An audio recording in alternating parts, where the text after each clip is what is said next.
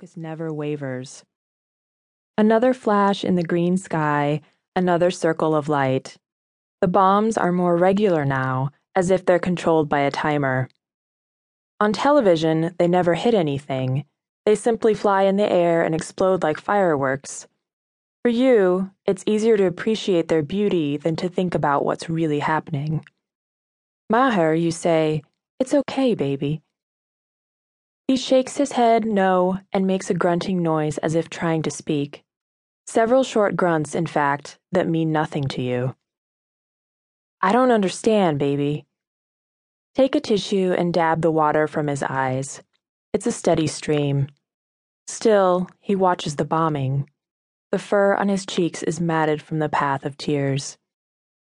"I'll get you some water," you say. "When you were a little girl, your mother always made you drink a glass of water when you were crying. It was impossible to drink the water and cry at the same time. Welcome the task, anything to keep your hands busy and mind occupied." Fill a large bowl with tap water and place it by the sofa. Of course he won't drink. Those black eyes remain locked on the television.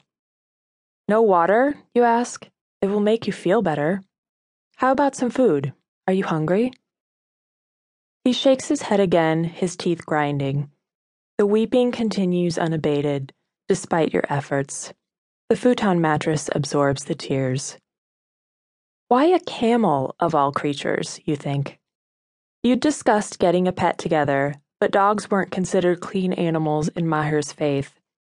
You talked about choosing a cat from the shelter, but last night Maher announced that he wanted a camel, and you played along with the joke. You thought it was a nod to the stereotypes, but also a fantasy that you two could get an exotic animal and make everything work. Now you don't know anything. Camel trumps reason. "Is this a protest, you say? That's what it is, isn't it? How is it a protest if I'm the only one who knows?" Performance art with an audience of one.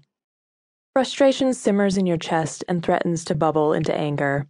Admit this is getting ridiculous. He swings his head toward you and blinks, one eye faster than the other. "Snap out of it, okay?" you say.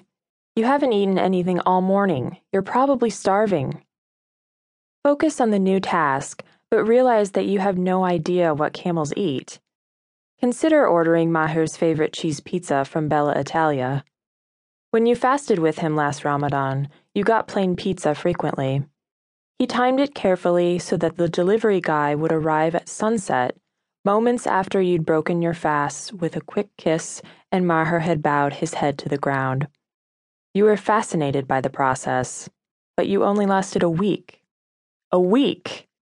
To think you'd considered converting to Islam, even though you're a dedicated agnostic. You admit there could be something greater than ourselves, but none of the organized religions have it right.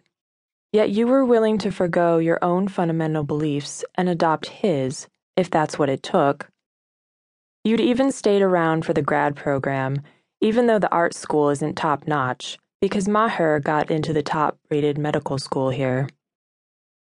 During that week of fasting, Maher explained that his parents might not accept you even if you became Muslim. He said you were still an outsider because you were American and white. His parents wouldn't care that he was a successful doctor if he married outside the community. Considering the situation, shouldn't you be the one who's crying? Open the pantry in search of camel food. The shelves are bare. You were going to buy groceries today. There's a can of tomato soup, a half-eaten package of dates, and a bottle of Pinot Noir that you were saving for a special occasion. Let the pantry door slam shut. The refrigerator is just as barren, only some pita bread and strawberry jam. "How about toasted pita and jam? Or pizza?" you call from the kitchen. When you don't receive an answer, you return to the living room, stepping in a pile of camel dung. Feel both disgusted and heartbroken by the manure squishing between your toes. Consider it a metaphor for your relationship. "No more," you say, turning off the television.